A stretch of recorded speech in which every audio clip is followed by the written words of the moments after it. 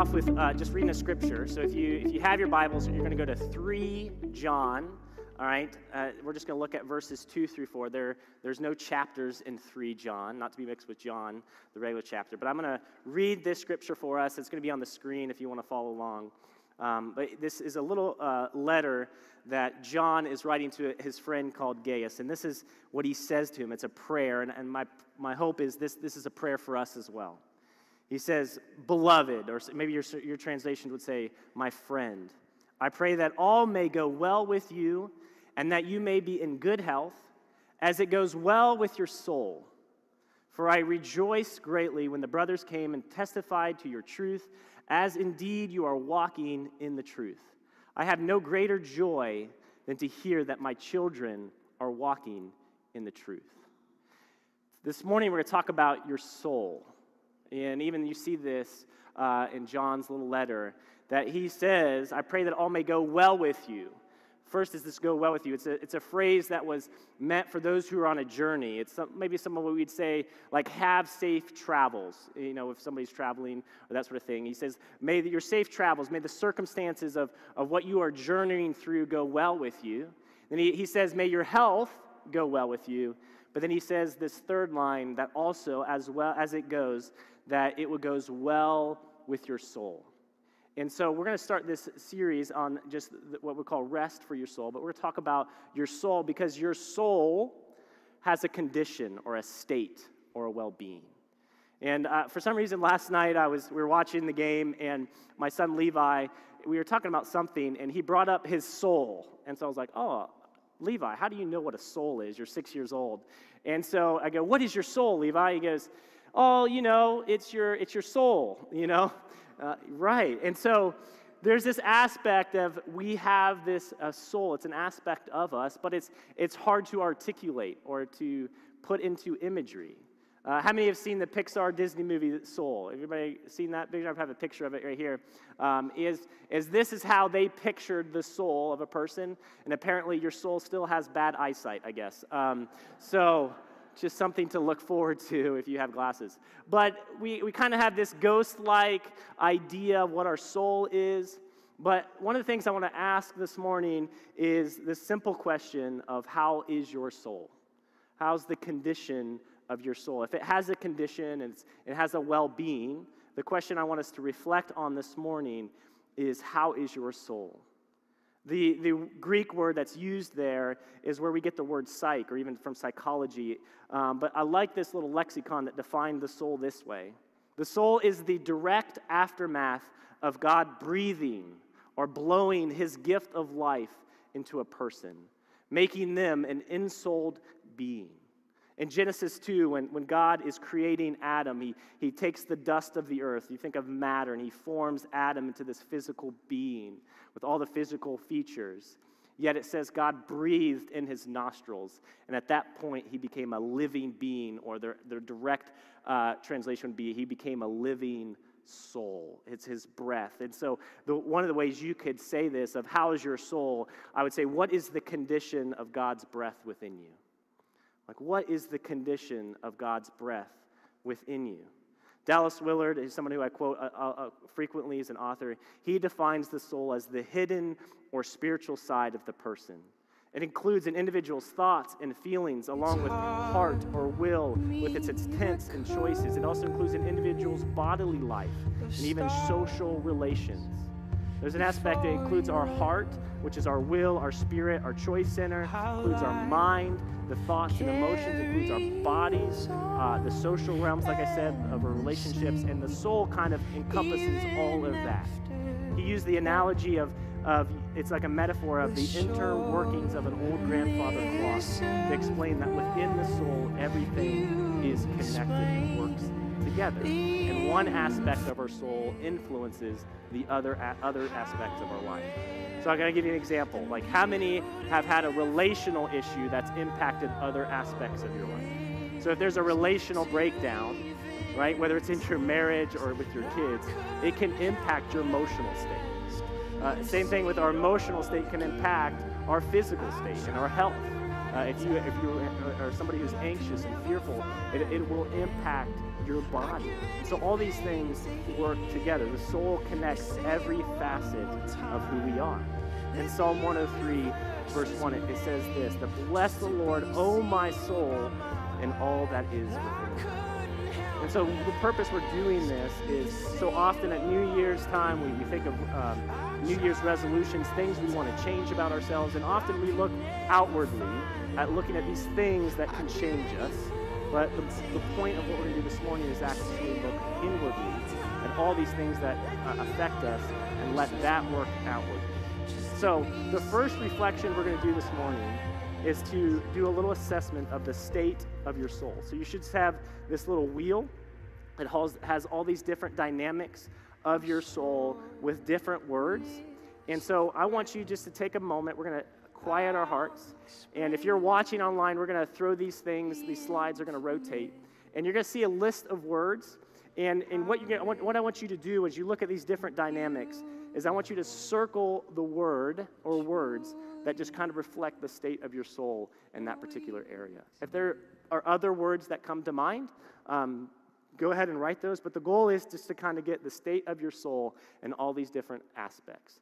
So we're going to put on some nice, reflective music, and I'm just going to give you a few minutes to do that.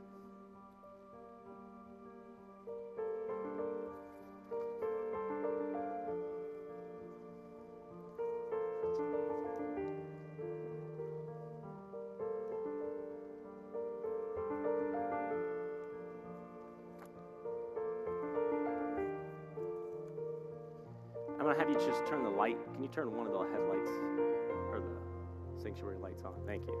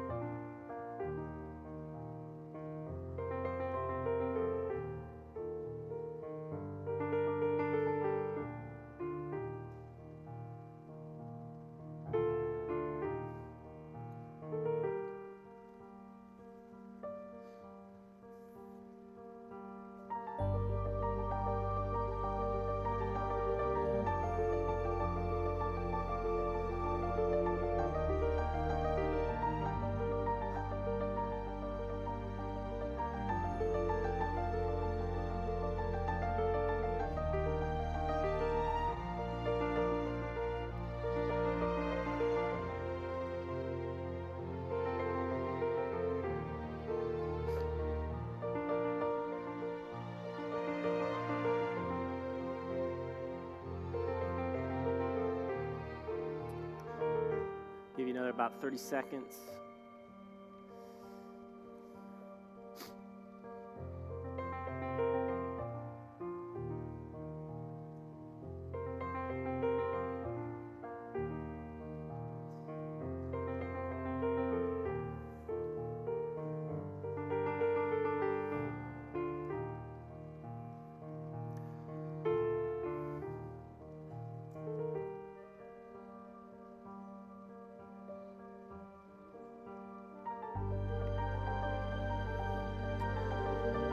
The goal is there to come up with maybe one or two words that would summarize like the state of your soul. Where are you at now? And as I mentioned, we are starting a new series called Rest for Your Soul, because I don't know about you, with Christmas and different things, sometimes our souls can be pretty weary and tired, and we need some refreshment or rest for our souls. And so for the next few weeks, we're going to talk about 4 practices, 4 things that you can implement in your life, rhythms that you can do with Jesus that will bring rest and restoration to your soul. And the scripture I'm going to use here this morning, we'll talk more about it next week, comes out of Matthew 11, verse 28. He says, "Come to me, all of you who are weary and burdened." He's talking about their soul, right? Everybody, this invitation for those who are weary and burdened, "and I will give you rest." He says, "Take my yoke and learn from me, because I am lowly and humble in heart, and you will find rest for your souls. For my yoke is easy and my burden is light." So the first practice we are going to do today, and we're going to actually do together, it's meant to be a daily practice, but we're going to do it for our year. It's called the Examine. Has anybody ever heard of this? I'm just curious. A few of you. So it's new for most of you. But it's actually been around for hundreds of years. It's a form of prayer, what we call centering prayer, that is foundational tool for spiritual formation. The Examine is sometimes referred to as an examination of consciousness, and was popularized by Ignatius of Loyola in the 1500s. It's actually helped millions of Christians center themselves on Jesus as they come to the end of a long and complicated day. This practical way of reviewing the day before you go to sleep affords us the opportunity to become aware of the ways God's presence has been pursuing us while we've been awake. It also encourages us to pay attention to the promptings of God that we may have missed, and the times we have been less than Christ-like. Kind of gives us an opportunity to acknowledge that, to receive, again, the grace and forgiveness of Jesus. There's a quote there from Socrates that I often refine is the unexamined life is not a life worth living. It's this idea of becoming aware and getting present to our soul and just how we're doing life on a daily basis. It involves a mix of gratitude, careful review, godly sorrow, forgiveness, and renewing of grace. And so we're going to walk through this practice, all right, like I said, with your whole year. And then I'm going to talk to you a little bit about how you do this in your daily life. So the first step, as your paper says, is to ask and replay. It's just to ask, what I'm going to ask for light and invite the Holy Spirit. And you may go, well, ask for light. What do you mean, just turn on the lights? But as we talk about in Christmas, Sarah liked my joke. Thank you, Sarah. But light is, if you remember, even Christmas Eve, I talked about the power of light. Light illuminates. It allows us to see things as they truly are. It allows us to see reality. And so part of this aspect is just acknowledging that you need light to be able to see things as they truly are, and invite the Holy Spirit to be a part of this process, to show these different aspects of your life, to open your eyes and your ears and your heart to see what God saw. And so for the first part, what we're going to have you do is kind of replay your whole year of just different highs and lows, things that you celebrated, things that weren't so well. I have some, like the months, if you want to go through. Sometimes it's helpful to go through your pictures or your calendar, and I just want you to highlight kind of the main highlights of your year and also the low points. Like, this isn't something like you're turning in. This isn't a test. So no one's going to see this besides you. But I think I want you just to get an idea of the things about your year, maybe the areas you struggled or where you failed, where life hurt. It kind of think of like a movie scene to go through all the different scenes of your this past year. So we're going to take a few minutes, and I just want you to jot down some of those things, and again, allowing the Holy Spirit to do. So I'm just going to invite first, Holy Spirit, would you come? We do pray for your light to shine in our imagination and our thoughts as we remember the things you want us to remember. So often we can just go from one thing to the next, but what we're doing is we're pausing to reflect and look back. And would you just reveal to us how our year has been through your eyes? So come, Holy Spirit. All right, I'm going to give you a few minutes to do that.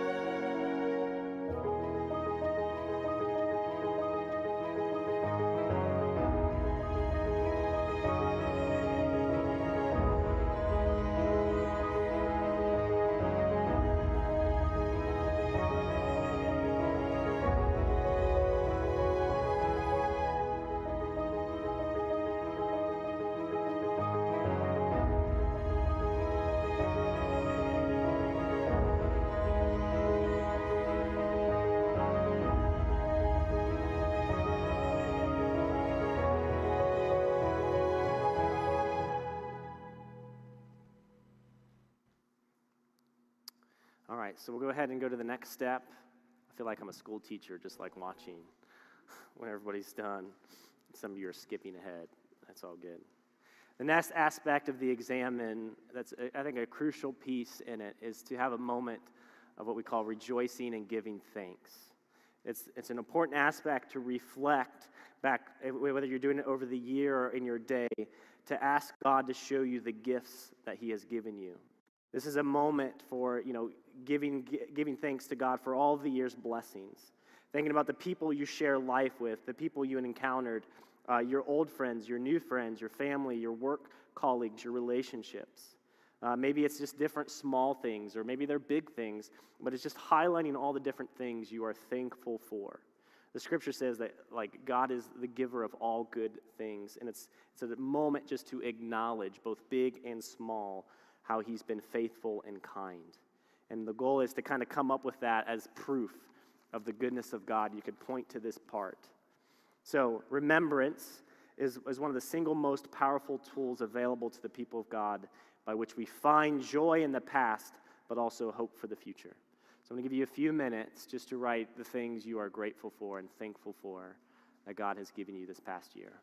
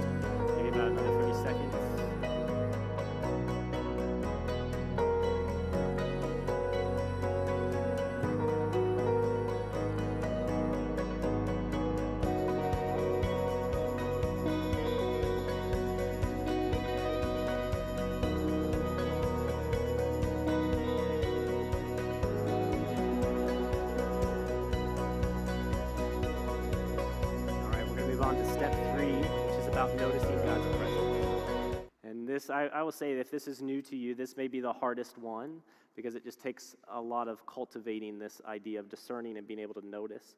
But where you're looking back to ask God to show you where you felt his presence. Where did you experience maybe an increase of faith, of hope, and of love this year?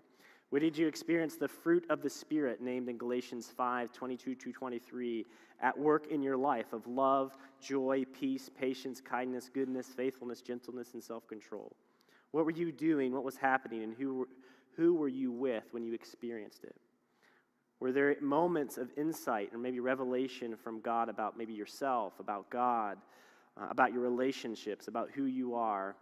Just we're looking for key moments. Did you feel like God was inviting you to remember this year where you noticed his presence? So I'm just going to take a couple minutes. As you reflect on maybe some of those things, where did you notice God's presence?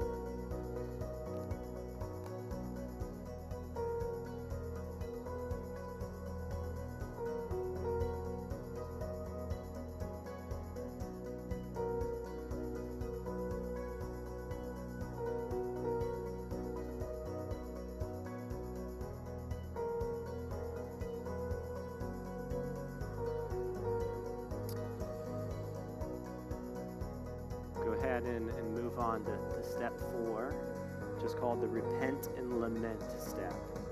As we review and replay the year behind us, we inevitably encounter disappointments, frustrations, and sadness.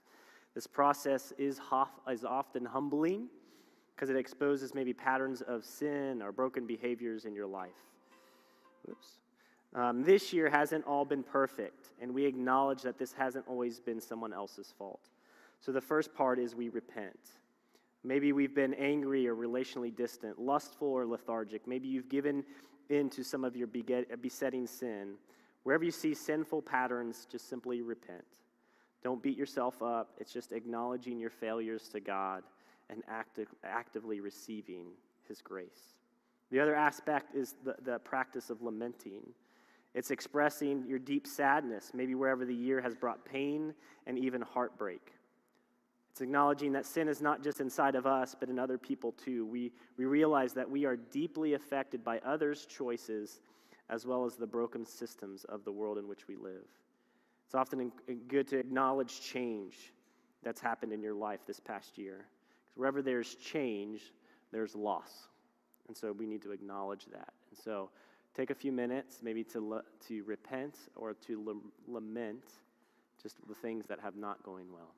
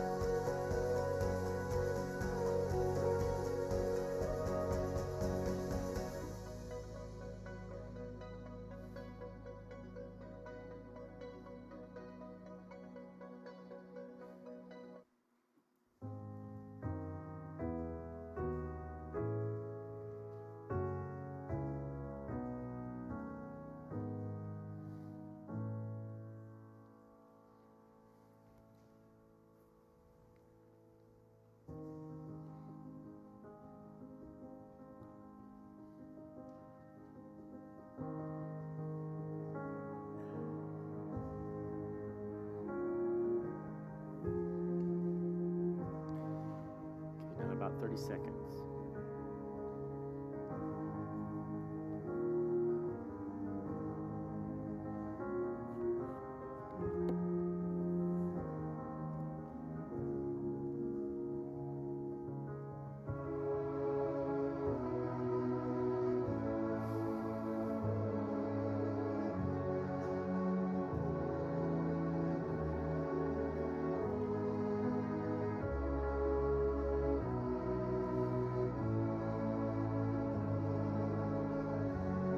All right, you guys still with me? We're still in this, right? We got one more step, and then it's pork and sauerkraut. All right, here we go. Step 5 is then to reboot and look forward. We now take time to look forward to the upcoming year, gathering all that God's revealed to us about what we're thankful for, where you felt God's presence, where maybe you struggled to name God's presence. Now we just take time to share our hopes and desires for the year ahead. We invite God to reveal to us God's hopes and dreams he has for us. Ask for graces that you seek this year. Ask yourself how you might become more like Jesus. It's not so much about resolutions or different things. It's maybe just writing down some simple, attainable, and unambitious plan. You don't have to write like I'm going to run a marathon or anything like that. Nothing overtly burdensome, just a few bullet points focused less on maybe what you want to achieve, but more about who you want to become. And it's important to make that kind of list practical in a sense. So let's just take a moment to look forward and what God's inviting us into.